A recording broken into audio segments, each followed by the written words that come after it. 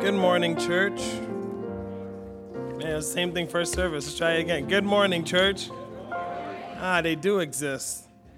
It really is a joy and a blessing to worship together. By God's grace, I stand before you all this morning. By God's grace, we have confidence in what we hope for. By God's grace, we have assurance in what we do not see. By God's grace, Jesus Christ our Lord, we sit here this morning as one body, as one people, as one congregation, as one family, the body of Christ and members of one another. Amen. Scriptures remind us how good and pleasant it is when God's people live together in unity. Amen. If you have your Bibles, please turn back with me to the book of 1 John. We had this reading earlier in Spanish and English. I'm not very confident in my Spanish reading in public, so I will be reading in English. Hopefully that doesn't shock you. I hope my English reading is good too. So in 1 John chapter 2, verses 12 to 14, we read. We also have the verses up front for you to follow. 1 John 2, 12 to 14. Here we read, I'm writing to you, dear children, because your sins have been forgiven on account of his name. I'm writing to you, fathers, because you know him who is from the beginning. I'm writing to you, young men, because you have overcome the evil one. I write to you, dear children, because you know the Father. I write to you, fathers, because you know him who is from the beginning. I write to you, young men, because you are strong, and the word of God lives in you, and you have overcome the evil one. Let us pray together. Father God, we are grateful to know you and be known by you. Thank you for forgiving our sins.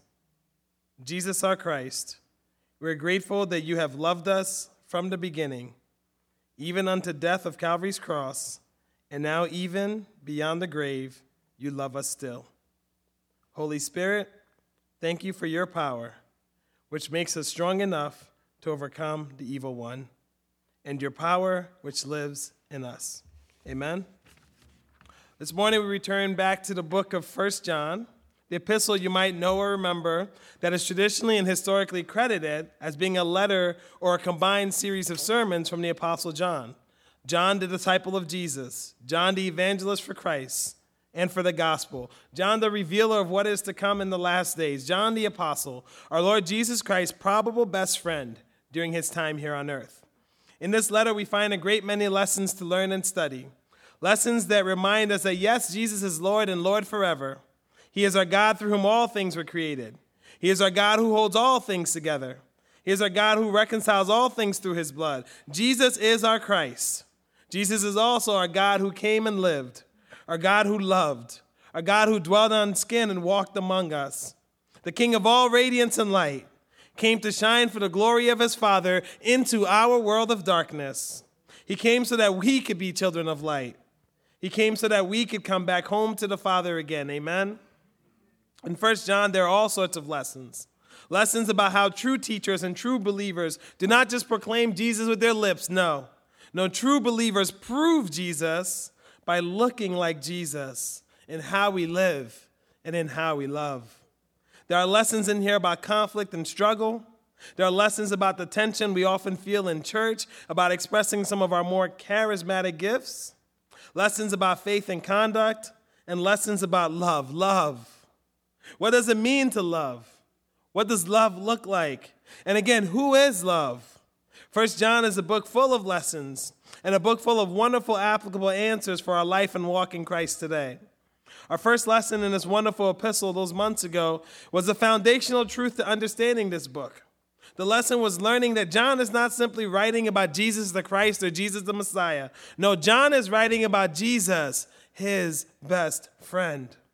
John stands before us this morning, as he did back then, as a witness of Jesus Christ, because with his own eyes, he witnessed Jesus.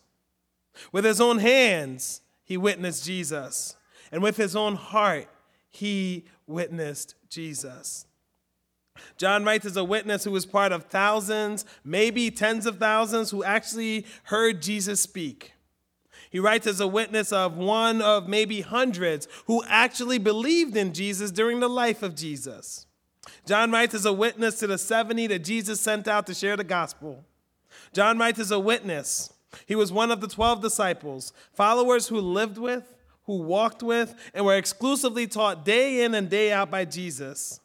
John writes as a witness and a card-carrying member of the group of three that formed Jesus' inner circle, along with Peter and James. They are the three that went up with Jesus on the Mount of Transfiguration. They are the three who stayed closest to Jesus when he cried out to his Father in the Garden of Gethsemane, "Not my will, but your will be done." They're the three who are closest to him before the cross at Calvary: Peter, James, and John. If there was an ultimate inner circle, it was them. Yet even among those three, John was the one that they all called the disciple that Jesus loved. John was Jesus' best friend. John was the witness and best friend chosen by Jesus while he hung on Calvary's tree dying for our sins. Jesus chose John to be his mother Mary's adopted son. In so doing, Jesus chose John to be the one who would provide and care for Mary even in her last days as an aging widow. John, being Jesus' brother in the spirit and best friend on earth, helps us to begin to unwrap the treasure of this epistle. See, in this letter, Jesus' best friend writes because he knows Jesus, but he writes because he's known by Jesus. He writes because Jesus is love, and love has invaded his world. John writes because Jesus came to earth and changed how he sees everything, changes how he hears everything, changes how he feels everything. Changes how he understands everything. John writes because he knows Jesus and he's known by Jesus. He writes because Jesus has changed his perspectives, changed his focus, and Jesus has taught him what love is. All while every single day enlarging even John's capacity to love and to love more. Jesus invaded John's world so that John could now again be who God had created him and destined him to be, a lost child who would come home again out of the darkness and into the light. But the real blessing in the closeness of relationship between John and the Lord Jesus Christ, the real beauty of it all, is that this same kind of closeness, this same kind of intimacy that Jesus had with John, that's the same closeness and intimacy that Jesus desires to have with you and you and you. Amen? Jesus wants you, all of you, and all of the real you. Jesus desires an intimacy that's founded on honesty, on vulnerability, on trust, on grace, on love. Love. This is what Jesus had with John, and this is what Jesus desires to have with you and you and you. Amen? So John writes as a witness of the Christ because he witnessed Jesus day in and day out. He witnessed Jesus in ministry, but also in the everyday scenes. After learning the significance of John's witness, we looked at one of the major themes of this epistle, light and darkness. In that second sermon, we hear John just come out and say it clearly. This is the message we have heard from him and declared to you. God is light. In him there is no darkness at all. That was the entire premise of the next section of the letter. God is light, and in him there is no darkness at all.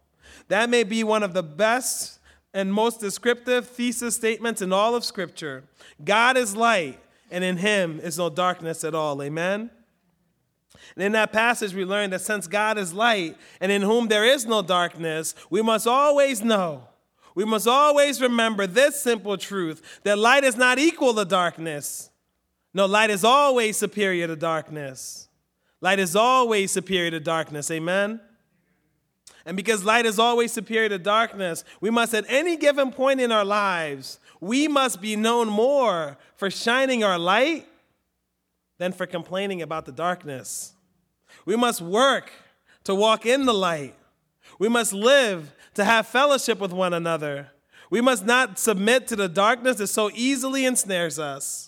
We must be known not for being perfect, but for being made pure through the forgiveness of our God and Father, through the blood of Jesus Christ our Savior, and through the power of the Holy Spirit. Amen? We are not perfect, but by the work of the Holy Spirit, we are being perfected into the image of Jesus Christ, the righteous one, the one who's now our advocate before the Father. We must be known more for pleasing and living to please God than simply living to please ourselves. Our God is light, amen? And our Jesus reminds us that we are the light of the world.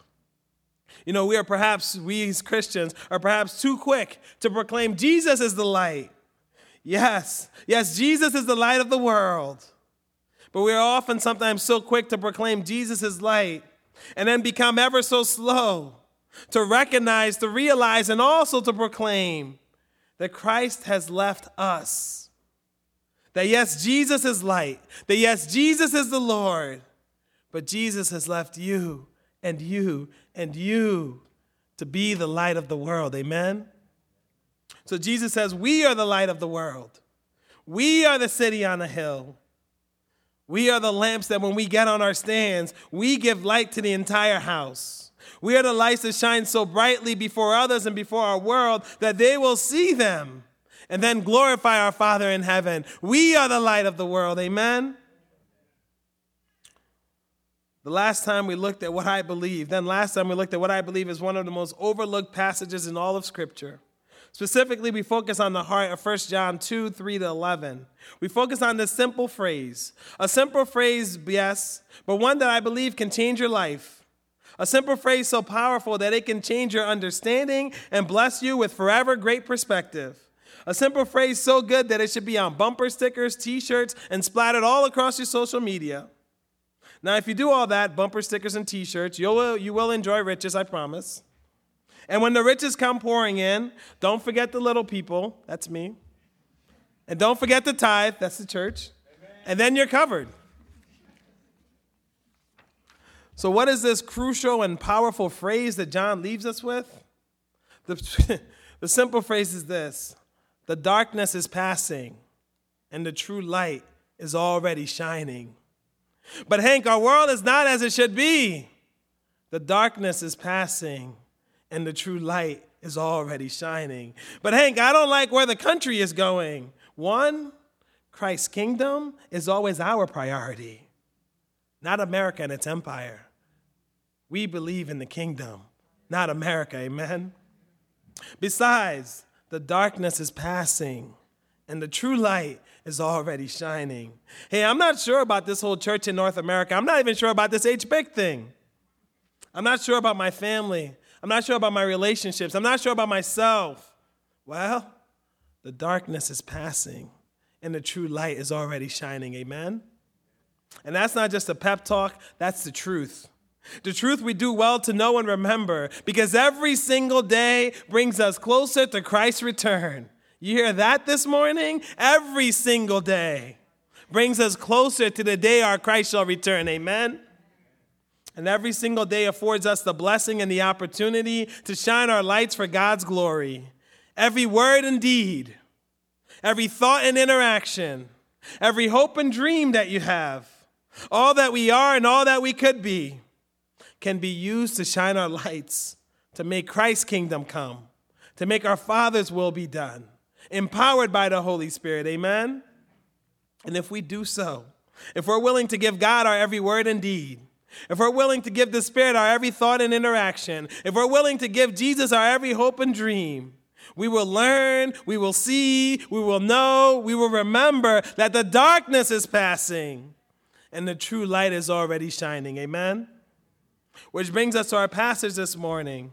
Here again in 1 John 2, 12-14, John writes, I'm writing to you, dear children, because your sins have been forgiven on account of his name. I'm writing to you, fathers, because you know him who is from the beginning. I'm writing to you, young men, because you have overcome the evil one. I write to you, dear children, because you know the Father. I write to you, fathers, because you know him who is from the beginning. And I write to you, young men, because you are strong, and the word of God lives in you, and you have overcome the evil one. In these verses, John writes to the church back then, and we, God's people today.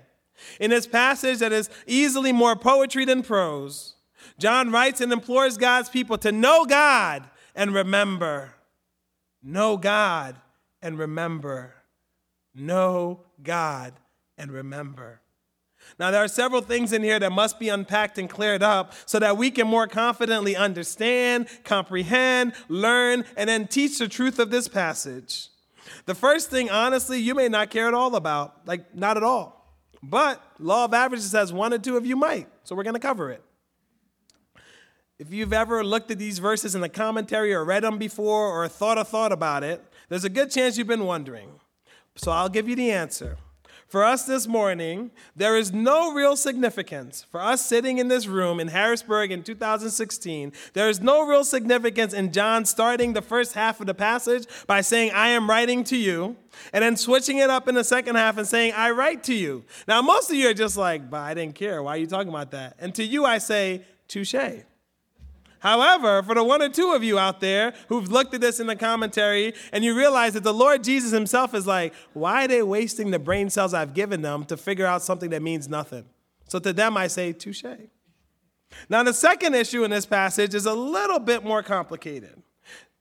Now, there might be 1 or 2 of you, and I guarantee you there's going to be a significant number of you who had a different feeling about this one.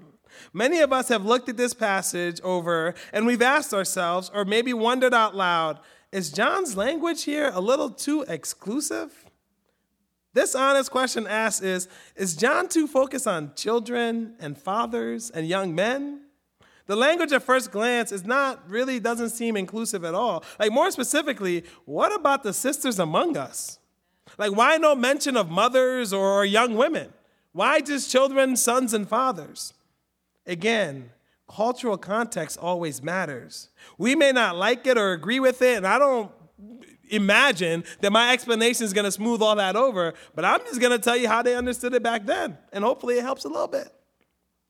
See, for John and his people, when he writes to children here, he's actually writing to those he has discipled and mentored in the faith. That's why he calls them children, because to him, and you have to understand, John, we believe, could have been close to about 100. So everyone was a child to him, especially those who are newer Christians.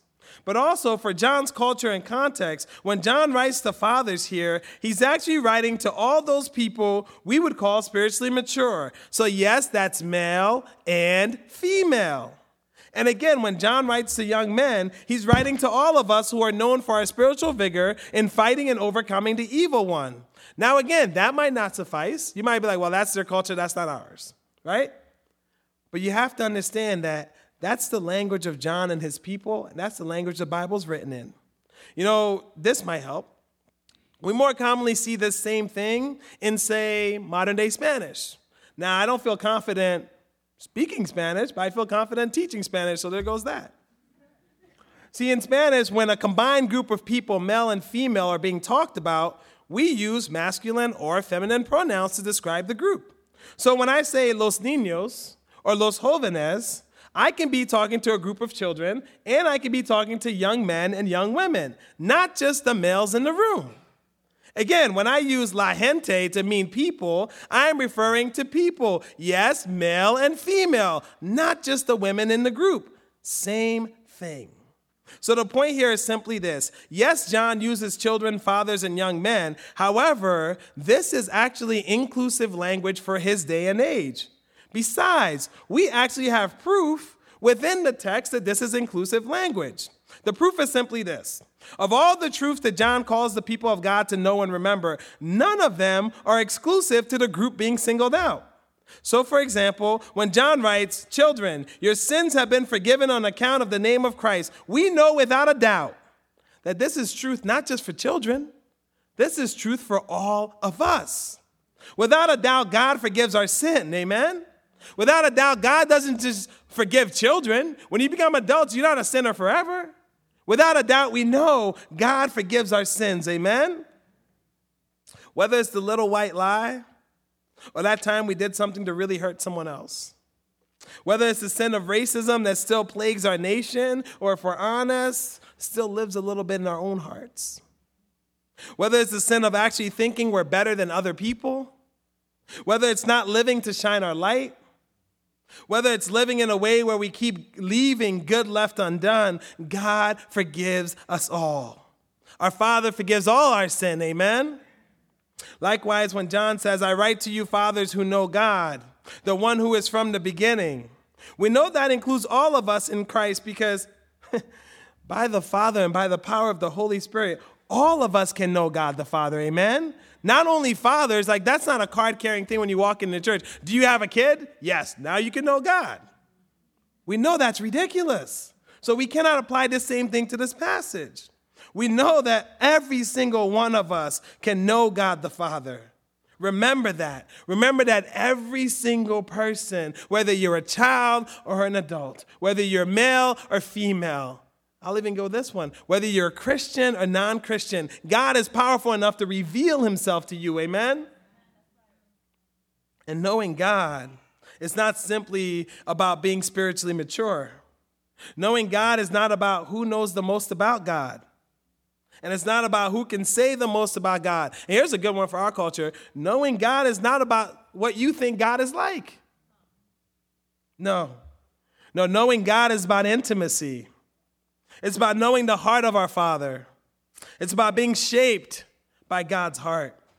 It's about looking at Jesus and witnessing who Jesus is, and then going out to be a witness for our Christ and his kingdom. It's about submitting all of you. It's about completely submitting all of you in obedience to the Spirit, which in turn works to mold you into the image of God's Son. And similarly, when John tells the young men here in this passage that they are strong and that the word of God lives in them, we know he's not just talking about young men, right? We know this because anyone, all of us who've ever stood up, who've ever sought to live and love like Christ, whoever sought to shine our lights for God's glory. See, when you pledge your life to Christ, you enter into battle with the devil. In all your working and doing, in all your living and loving, in all the boldness of you trying to shine for God's glory, yes, you're being yourself. Yes, you're being who you're called to be. Yes, you're a child of God. But know this and remember, you're also now an enemy of the devil. But do not fear. We are never to fear. We are never to fear the devil and his wiles, because while he works for our destruction, we must know and always remember the words of Jesus our Christ and what he proclaimed to us. I leave you my peace. In this world you will have trouble, but take heart, take heart, take heart. I have overcome the world. Amen? And looking around this room and knowing some of the many stories that are our testimonies here at Harrisburg BIC, I look in this room and I see people who've overcome the devil in the past. I see more than conquerors who live to defeat that devil every single day. And I don't just see young men, I see sisters and brothers. I see mothers and fathers. I see children and adults. Sisters and brothers, we have family, we have kin in this room, young and old, male and female. Yes, even we ourselves. We together fight and overcome that devil every single day. Amen? So John's words in this passage this morning isn't just for children. It's not just for fathers. It's not just for young men. No, John writes here for the entire body of Christ. John writes for all of us. His words proclaimed here are truths that are available to all of us. In the near beginning of this sermon, I prayed a prayer that I wrote in light of the passage this morning. I'd like us to pray that prayer again, but this time I'll pray it and ask you to do one thing each time. I want to be careful with that word challenge because some of you take me seriously. This is where we pause in the sermon to say, Pastor Woody promised you on January 1st to be reading the Sermon on the Mount that I'm going to make you steak. That's not true. Sometimes he embellishes things. I know it's crazy, but that's not true. But on January 1st, we will be here in church, and maybe I'll have ice cream. So keep reading your Sermon on the Mount. We'll share testimonies about it, and maybe we'll have ice cream, and then you can tell me about it. But no steak, not even for him. What? We return now to our regular programming. So I'm going to say this prayer again, and each time I want to ask you to do something. No challenge this morning, just a few requests. I open the prayer with this. Father God, we are grateful to know you and be known by you. Take a few seconds to think about what you know about God. What has God revealed to you? What truth about God has seemed especially true to you this year, this month, this week, or even today?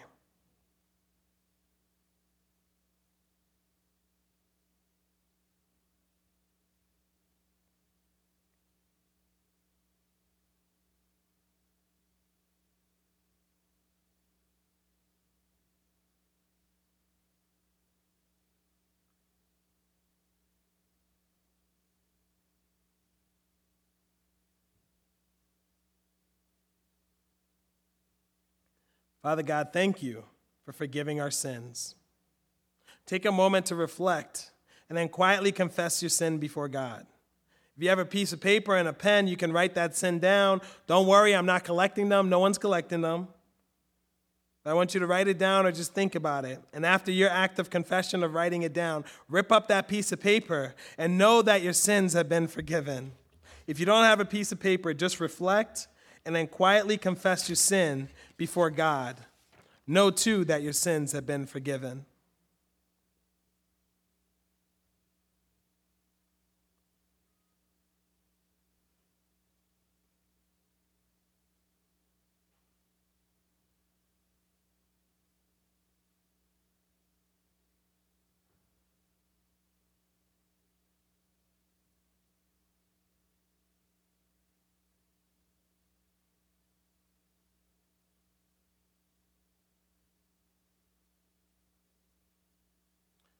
Father God, thank you for forgiving our sins. Jesus our Christ, we are grateful that you have loved us from the beginning. We know Christ is the Word of God. We know that through Christ all things were made that were made. We know Jesus is God over everything and eternally ours. But I want you to spend these next few moments thinking of another kind of birth. I want you to think of the day that you became a Christian, the day you chose to follow God. Or maybe for some of us, think of a more recent day where you chose to rededicate yourself to God. Maybe that day's today.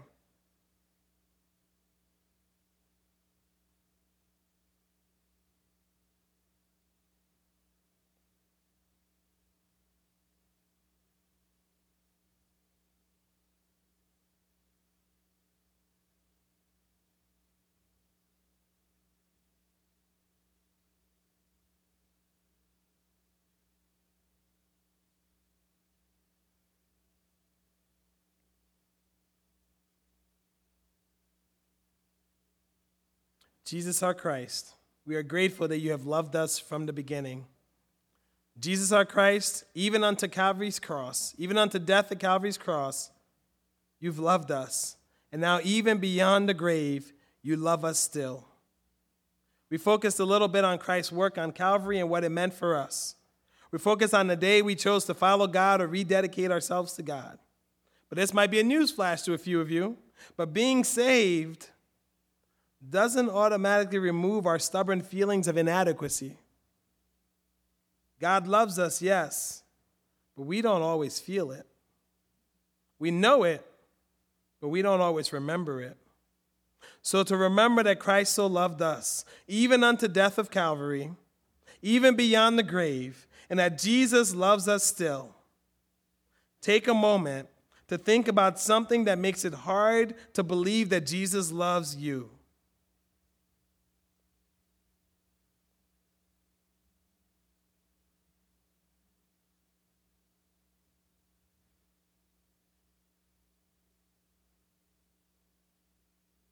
What keeps holding you back from God's love?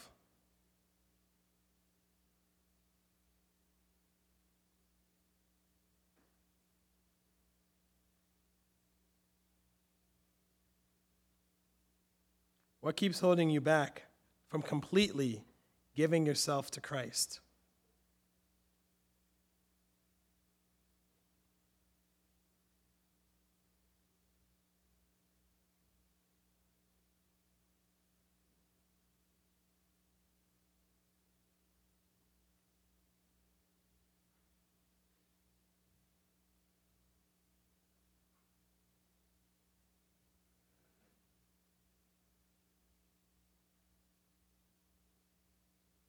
Now that you've got that thing in mind, I want you to repeat after me.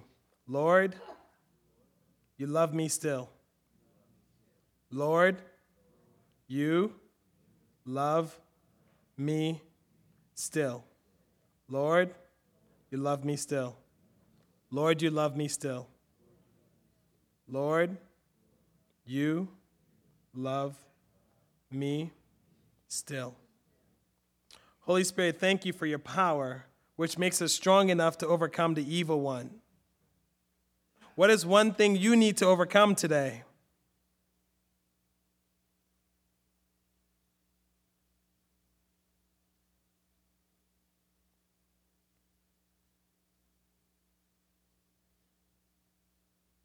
What is one thing that you need victory over today?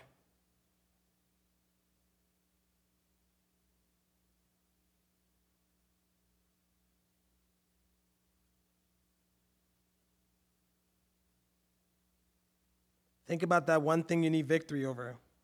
Perhaps write it down.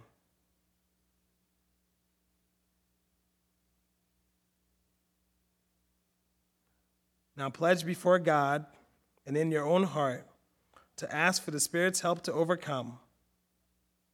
Ask for the Spirit's help to overcome.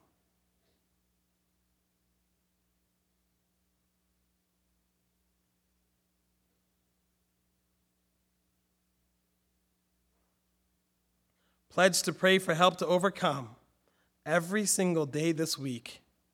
Pledge for every single day to pray.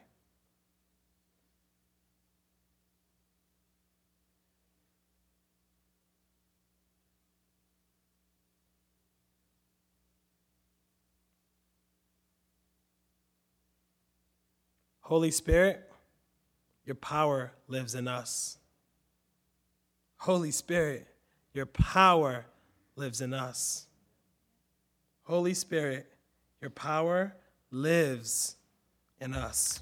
Amen. I'd like to invite Randy and Marilyn up for the closing song as they get ready. I'd also like to invite our team of intercessors up front. We're here to pray for you for anything that you need prayer on. Intercessors will be gathered up front. Before we sing that final song, sisters and brothers, this morning before our God, let us pledge to know God and remember, to know God and be known by God.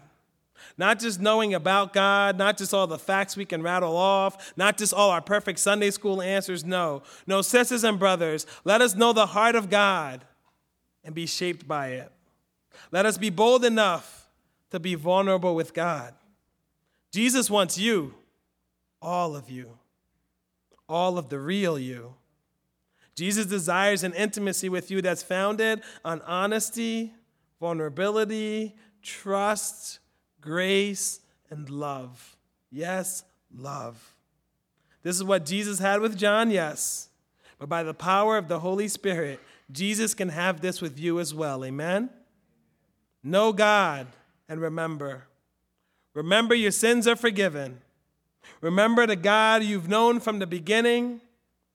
Remember the God who keeps revealing himself to you. Remember how you've overcome and how you will keep overcoming the evil one. Amen? Know God and remember.